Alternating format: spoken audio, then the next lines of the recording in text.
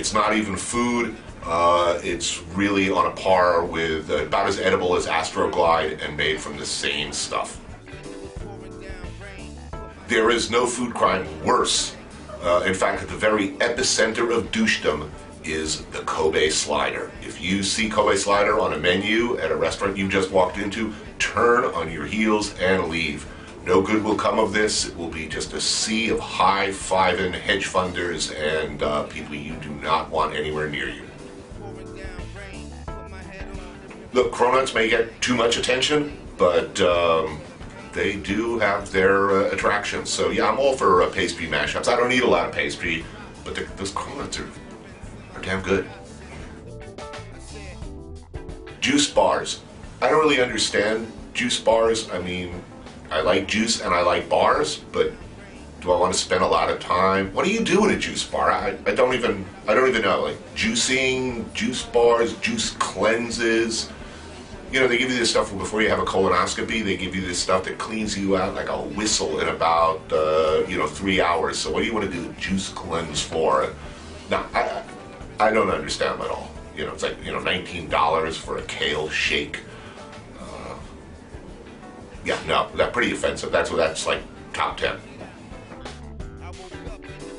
Brunch is a horrible, cynical way of, unloading leftovers and charging 3 times as much as you ordinarily charge for breakfast. It's the least popular shift for cooks. I personally hate it and have all sorts of deep, highly traumatic memories of my years cooking brunch. One of the tragedies of my life is that I'm really good at it. So, after I screw up this TV career, I know there's always a brunch job waiting for me. Maybe that's why I hate it so much. Brunch is just breakfast with an orange twist and a strawberry fan on it with a free glass of, really crappy mimosas. Hideous. Avocado toast. I don't really understand what that is. I guess it's good, but I'm not going to get a over it. I like speakeasies. I like cocktails, but once you throw the word artisanal in or mixology, let's put it this way: if it takes you longer to make my drink and talk about the drink you're about to make and describe the drink than it takes me to drink 3 of them, there's something wrong here. This is not a artisanal cocktail bar I want to be drinking in. I'm all for eating a game. Are we talking about an endangered game? I mean, I like bison and grouse and venison and, all those animals. They'd kill you if they could. By rare game meat, like how rare? Like panda? Unicorn? I'm against that. You probably shouldn't eat a panda.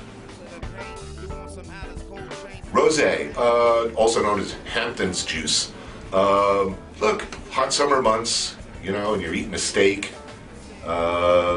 it's pretty good. Again, it's a utility drink, like a cold beer. It's good, but, I wouldn't get too excited about it.